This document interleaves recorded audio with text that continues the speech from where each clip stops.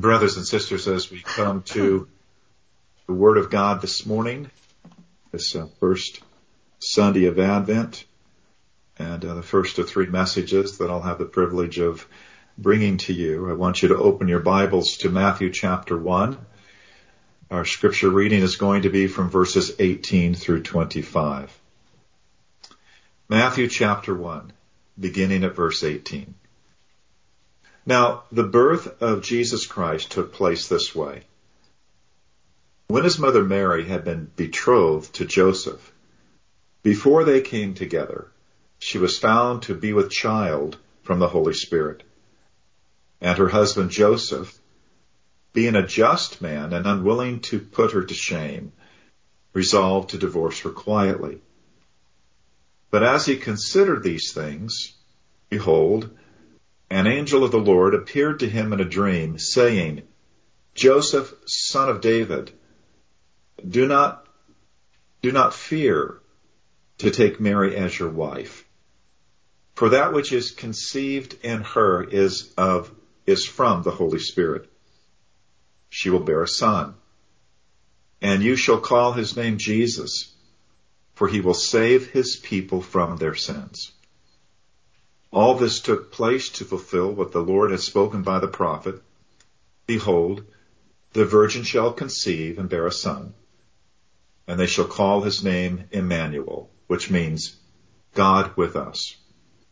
When Joseph awoke from sleep, he did as the angel of the Lord commanded him. He took his wife, but knew her not, until she had given birth to a son, and he called his name Jesus. Let's pray. Our God and Father, again we would pray, even echoing Elder Michael's prayers, that your word would be so much in our hearts, that the words that I speak would be truly guided and directed by the proper understanding of Scripture, so that my words would be useful to your Spirit, to work in us those things that are pleasing to you, that you might fill us with all spiritual wisdom and insight, in order that during this Advent season and at all times, we would walk worthy of the Lord Jesus Christ, that we might bear fruit in every good work, and that we might grow in our knowledge of you, especially during these difficult times in which we live. Grant us endurance and patience with joy, enabling us to give thanks to you, Father, for sovereignly you are the one who's qualified us to share in the inheritance of the saints in light. For sovereignly you transferred us out of the domain of darkness into the kingdom of your beloved Son, in whom there is redemption and the forgiveness of our sins. May all these great and saving truths be constantly before us as we open up your word. In Jesus' name, amen.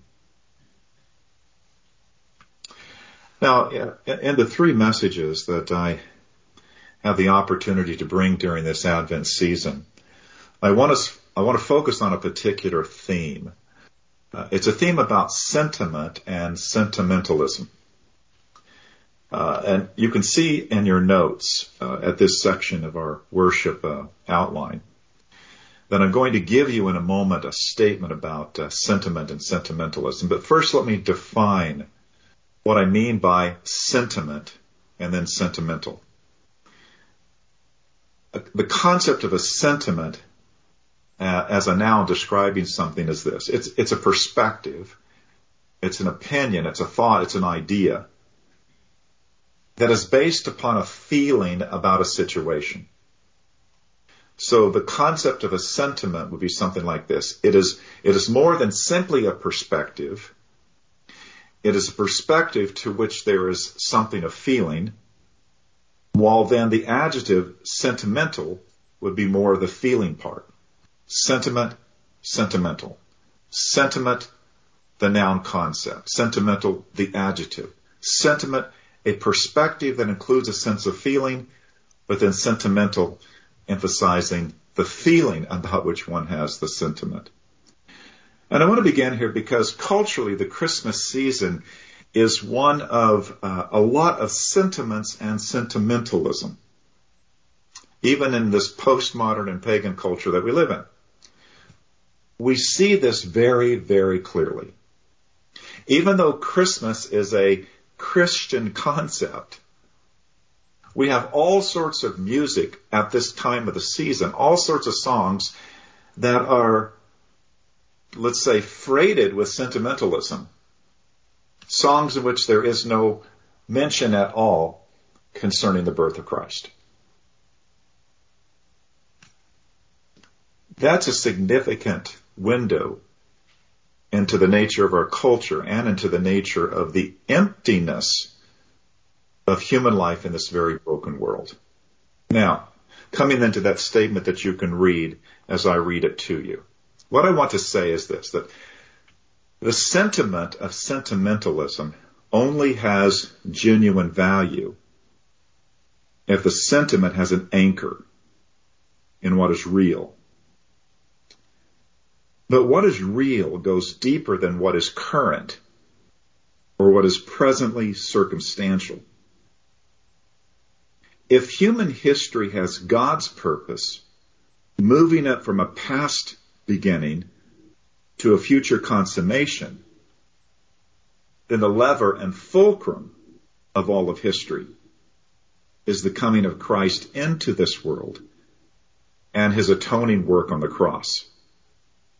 Christmas and Easter are never to be divided, separated, or celebrated independently of one another in our understanding and in our faith. That is to say, in the most proper sense, in the biblical sense, what makes the cradle evoke the great sentiment that it does is the cross for which the baby was born. Christ is always the baby who was born to die. Now, my point in all of that is to say that we as Christians have important sentiments with respect to Christmas and Easter. And out of those solid, anchored sentiments, anchored into human history, anchored into things that God has actually done, we can say that we can have a lot of sentimentalism about this season and sentimentalism about the Easter season because of what God has truly done.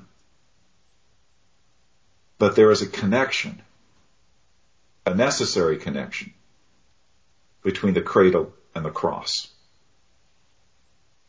The one cannot be divorced from the other. The season of Advent cannot be separated from Passion Week.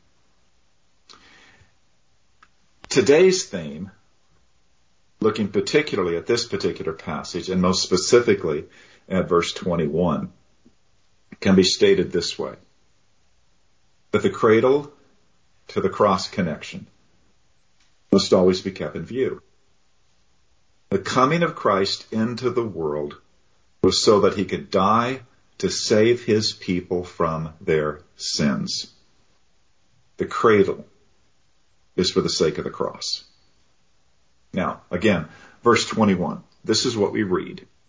Speaking of Mary, she will bear a son, and you shall call his name Jesus, for he will save his people from their sins.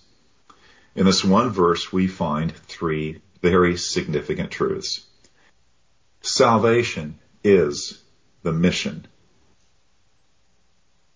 Salvation is for his people.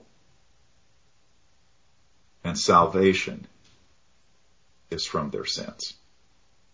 So let's spend a little bit of time thinking about these three particular truths and ideas as they illustrate and explicate the relationship between the cradle and the cross. Now, first of all, salvation is the mission.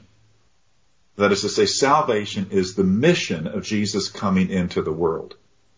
Now, in the very diluted Christian thinking that we have today, and in all the drifts that we have from biblical truth that we find in American Christianity today, even within evangelicalism and sometimes within Reformed circles, there are a lot of ideas that are being propounded as to why Jesus came.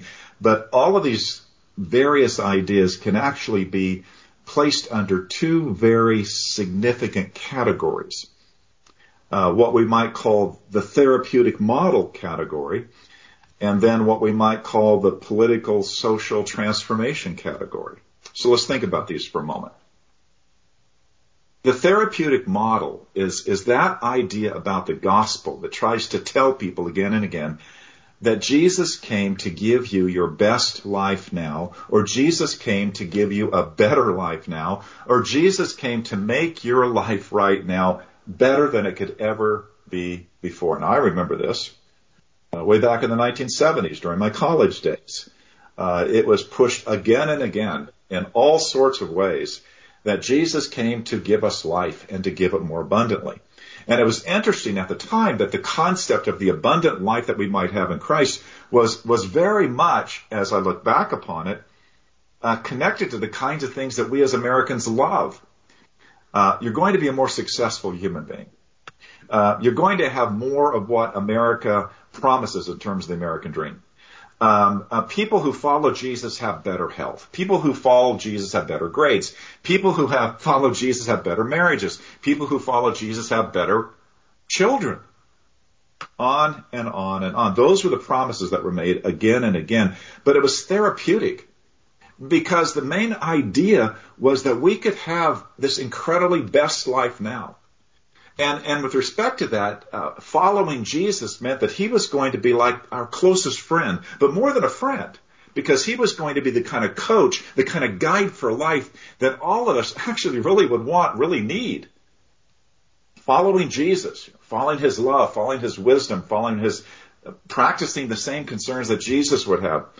All of this would make us better people, and because if we were better people, naturally a better life would follow. And that also would include, and some aspects of this was tremendously directed toward you'll make a whole lot more money, or you're going to have a whole lot better health. The therapeutic model is not the gospel. And the truth is, very little of the promises of the therapeutic model have ever been true. The therapeutic model is not the gospel. But if the therapeutic model focuses mostly upon the individual and how the individual could have a better life, we have the political social transformational model looking at culture and trying to say how the gospel is all about making the culture or society a better, greater, more just society than it currently is. Now again, I'm old enough to remember clearly what was going on in the 1960s in terms of a certain brand of this political gospel, rightly called, or back then called, liberation theology, which was the recasting of Jesus as a social Marxist. If any of you have ever read anything about liberation theology, you know that you could have a T-shirt that might look like a Che Guevara, but someone else might say, oh no, that's a picture of Jesus on it. It was that kind of a thing. They were almost interchangeable in terms of liberation theology. But there's a current version.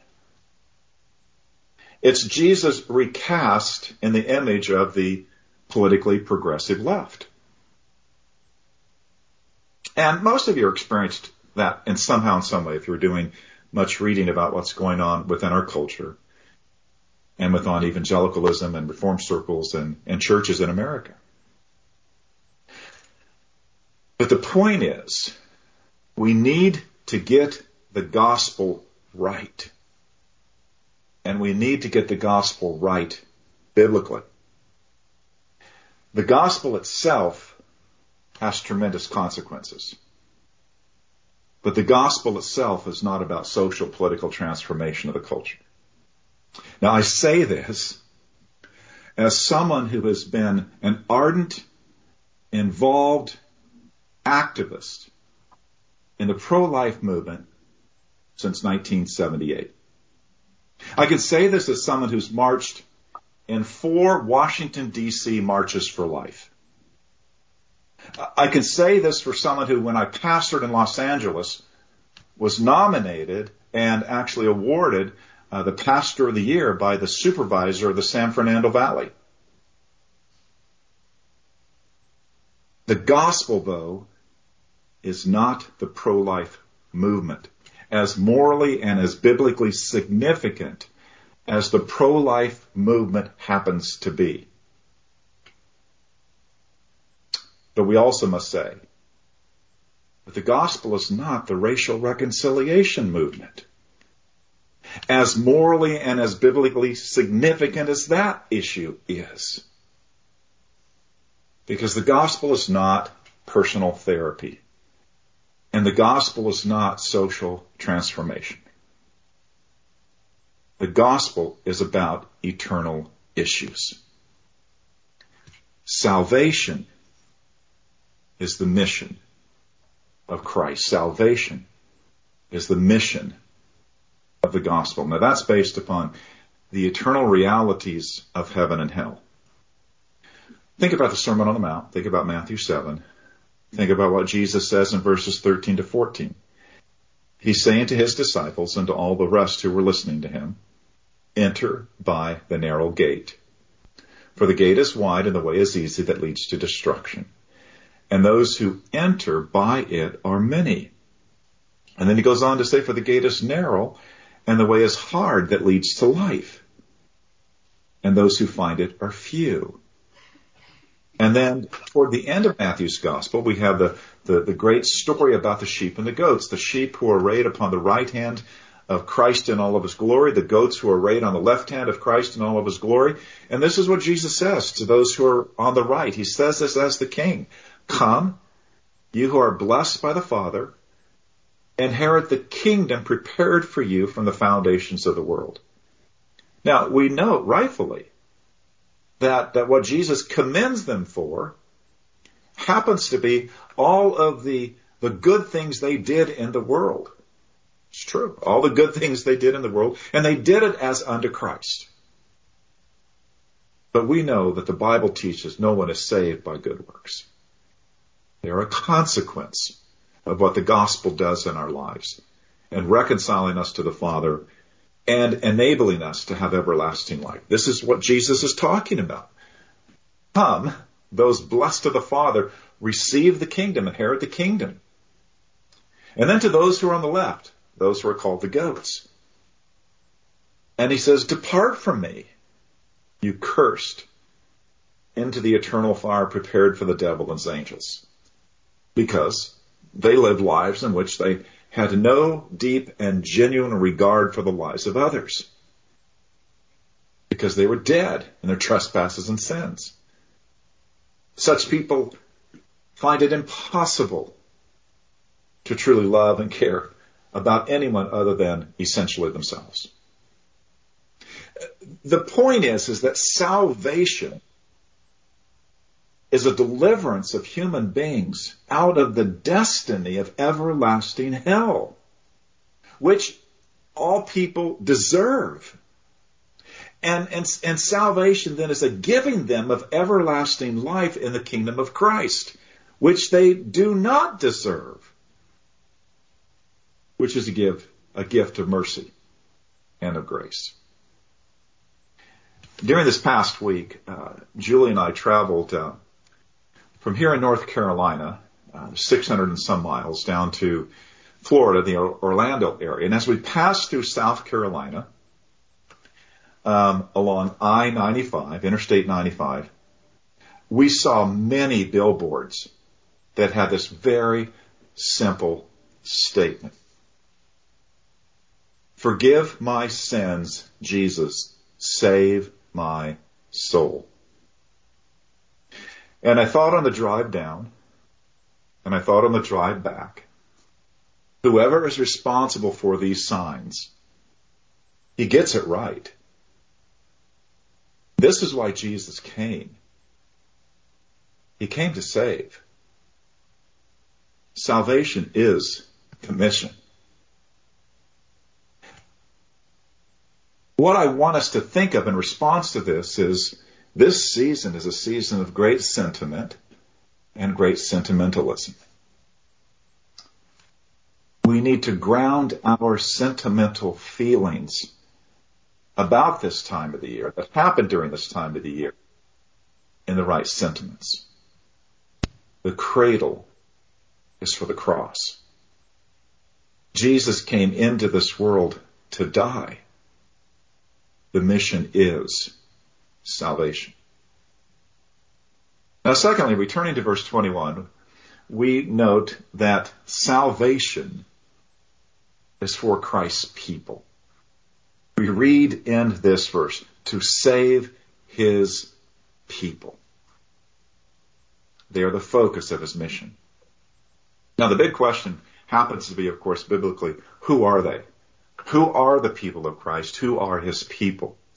Now, the New Testament gives us extensive descriptions of who the people of Christ happen to be, how to define his people. And we know that it happens to be those who are believers, those who are disciples, those who are born again. We know in the aggregate, it's the church, it's the bride, it's the sheep, it's those who together and individually are the temple of the Holy Spirit. We know it's the new Israel. We know it's the covenant people of God. We know we can speak of them as the redeemed, the elect, believers, saints. All of those particular concepts and ideas define what the angel tells Joseph here in the dream. He shall save his people. His people.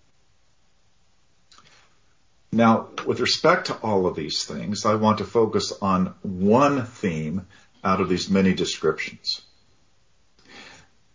How the concept of his people refers to all those that the Father has given to the Son, who are then adopted into the family of God as the brethren of Christ.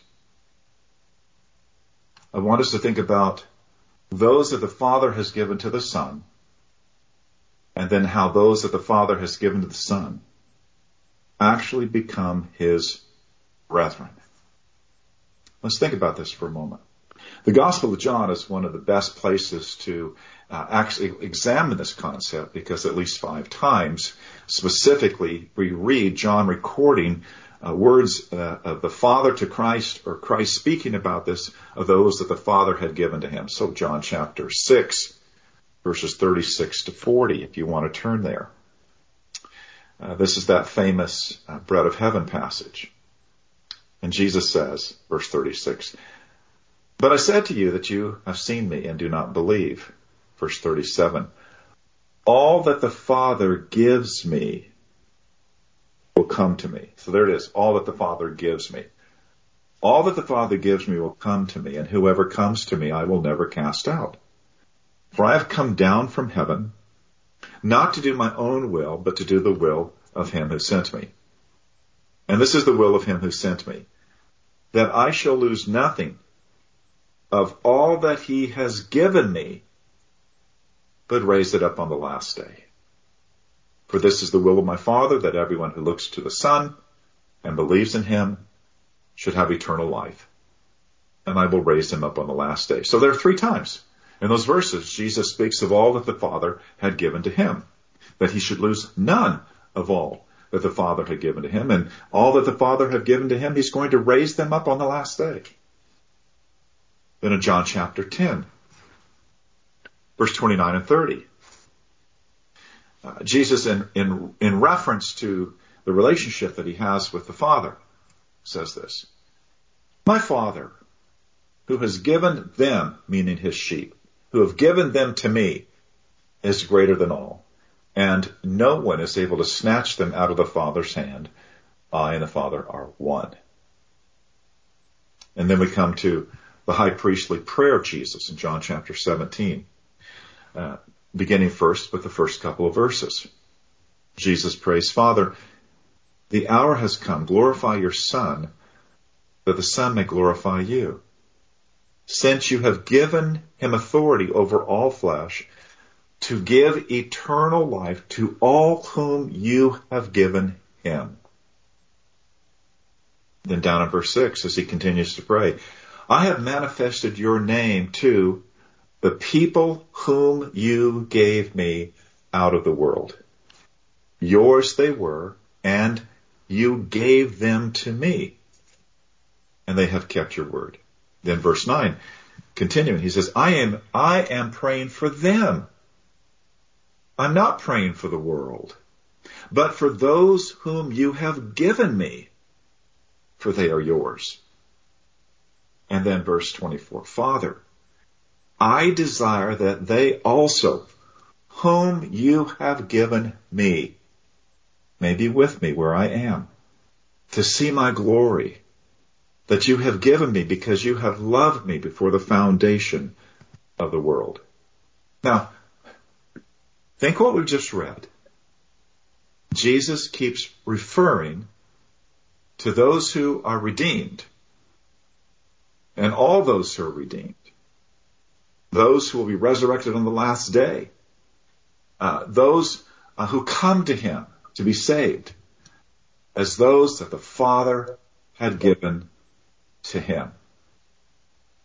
They are the Father's gift, as it were, to the Son. But then we go on to read in the New Testament about how those who are given to Christ, the spiritual reality is that they become the family of Christ. And the best passage to see this is in Hebrews chapter 2, verses 10 through 17.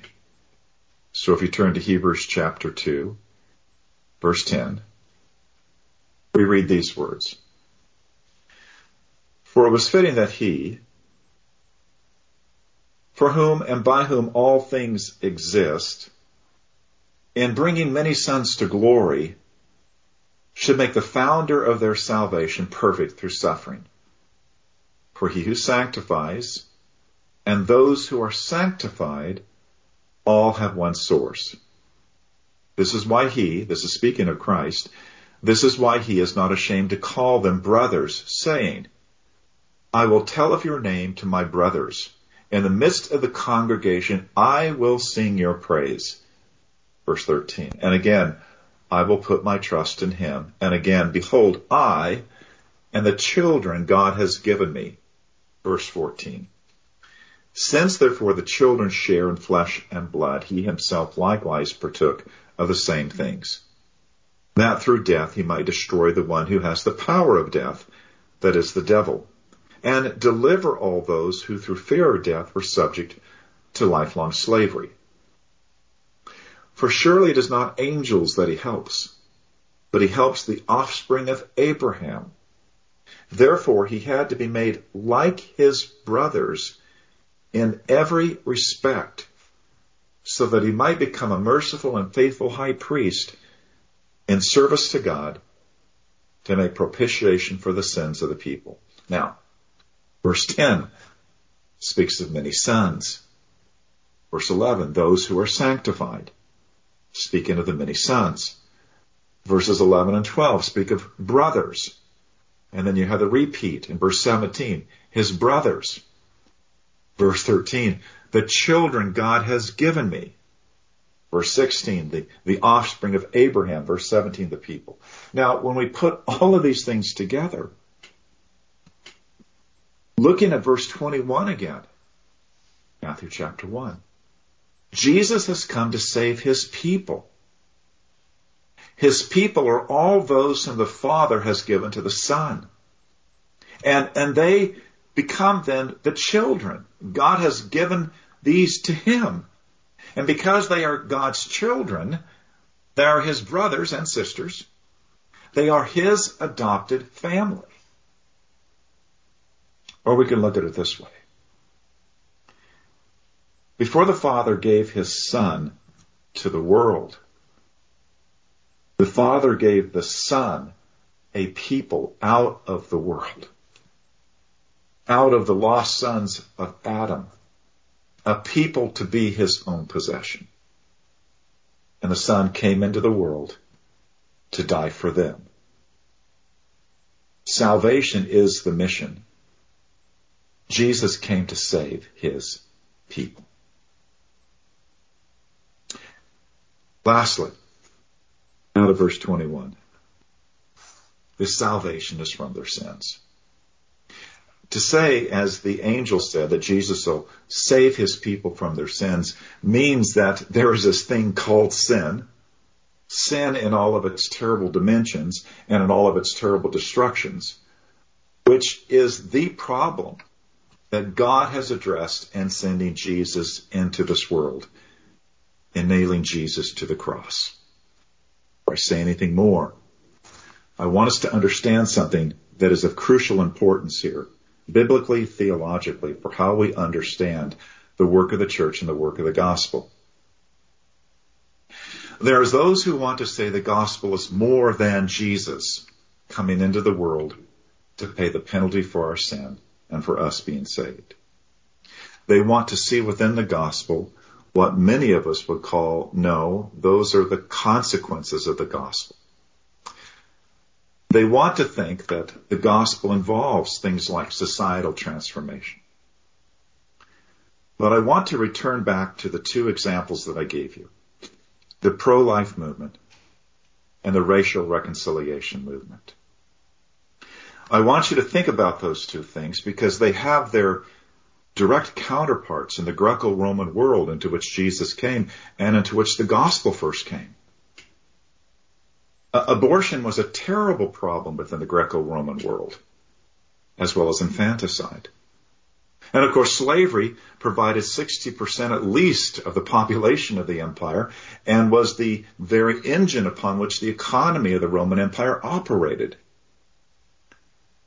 But when Jesus comes to the Corinthians, he said, I determined to know nothing among you except Jesus Christ and him crucified. If we say that those who do not include within the gospel societal problems such as the pro-life movement or the abortion issue or the problem of racial matters that have not been fully reconciled, if pastors do not put those things into their gospel, then somehow they're not biblical. I don't know how we can handle the Apostle Paul. I really don't see how we can reconcile this idea that the gospel is more than Jesus coming to save his people from their sins. I don't understand how we can say then that Jesus himself says to the Corinthians, I was determined to know nothing among you except Jesus Christ and him crucified. Brothers and sisters, I believe there's a tremendous world and life view, a whole Christian philosophy of life, a whole program of social action that flows out of the Christian faith, that flows out as consequences of the gospel. But I believe the gospel is essentially Jesus Christ and crucified. I think the scriptures are clear on this. And so we look at 1 Peter 2:24, which is a precise statement of the mission of salvation and Jesus dying for our sins. For he himself bore our sins in his body on the tree that we might die to sin and live to righteousness.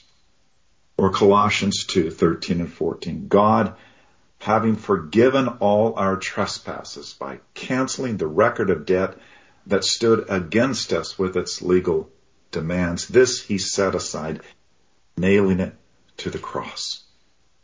Jesus came to save his people from their sins.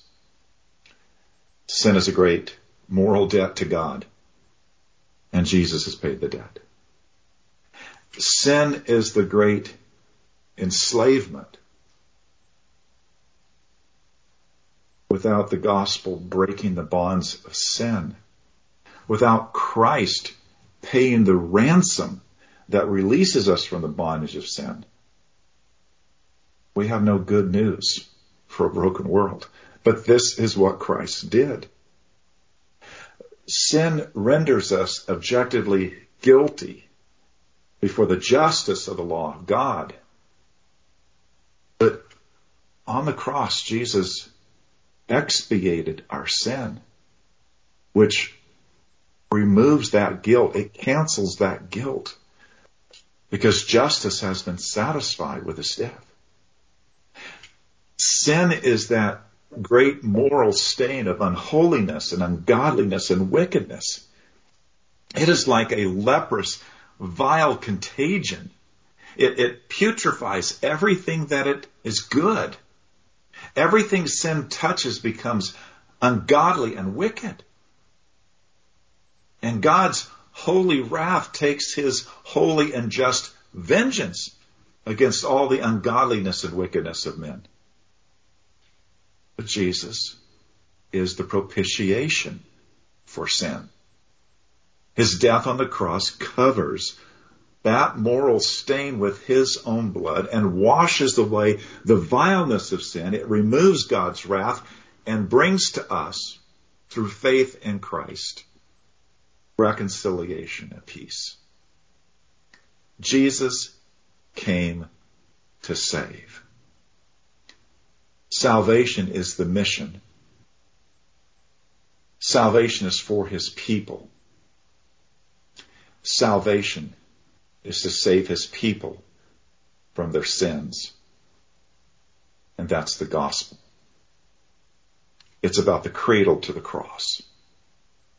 It's about why Jesus came and what Jesus did to reconcile us from the Father. All of the sentiments aroused in us during the Advent season must be anchored to the truth of the gospel. Charles Wesley, first stanza, "Come thou long expected Jesus," speaks of this truth, that Christ was born to set thy people free. From our fears and sins release us. Let us find our rest in thee. Israel's strength and consolation, hope of all the earth thou art, dear desire of every nation, joy of every longing heart. So let's revisit where we started. Sentiment and sentimentalism. Without sentimentalism being grounded in a sentiment that's grounded in truth and reality, it simply amounts to having feelings that are unattached to anything that is real. Now, this is how songs like White Christmas are pure sentimentalism for so many Americans. We are not dreaming about white Christmases just like the ones we used to know, because some of us have never known a white Christmas. And we're not having chestnuts roasting on an open fire. And, the sort of, as my wife will always say, nor are we having chipmunks roasting on an open fire. And I'm thinking of Theodore and Simon and poor Alvin. We are also not considering, what fun it is to ride in a one-horse open sleigh. There's no reality attached to that for most of us. Nor are we lamenting the comical tragedy that Grandma got run over by a reindeer. Rather, our sentiments and our songs must keep the cradle to the grave connection, the cradle to the cross and to the grave and to the resurrection connection. And Mark Lowry did this when he wrote his song, "Mary, Did You Know?" As I read this, look for that connection in these now very familiar lyrics. Mary, did you know that your baby boy would one day walk on water? Mary, did you know that your baby boy would save our sons and daughters? Did you know that your baby boy has come to make you new? This child that you delivered will soon deliver you. Mary, did you know that your baby boy will give sight to the blind man? Mary, did you know that your baby boy will calm the storm with his hand? Did you know that your baby boy has walked where angels trod? When you kiss your little baby, you kissed the face of God. The blind will see, the deaf will hear, the dead will live again. The lame will leap, the dumb will speak, the praises of the Lamb. Mary, did you know that your baby boy is Lord of all creation? Mary, did you know that your baby boy would one day rule the nations? Did you know that your baby boy is heaven's perfect lamb? The sleeping child you're holding is the great I Am. Brothers and sisters, remember the cradle and the cross. Amen. Our God and Father, enable us through all the sentiments and feelings and all the stress and noise of this season to keep our eyes focused on what is the gospel, what is true. As the angel said to Joseph, you shall call his name Jesus, for he will save his people from their sins. That is the truth that you have given to us. That is our inheritance. And may all the feelings we have through this season be the sentimentalism of sentiments that are grounded in your gospel truth, that Jesus might be lifted up and glorified in our lives.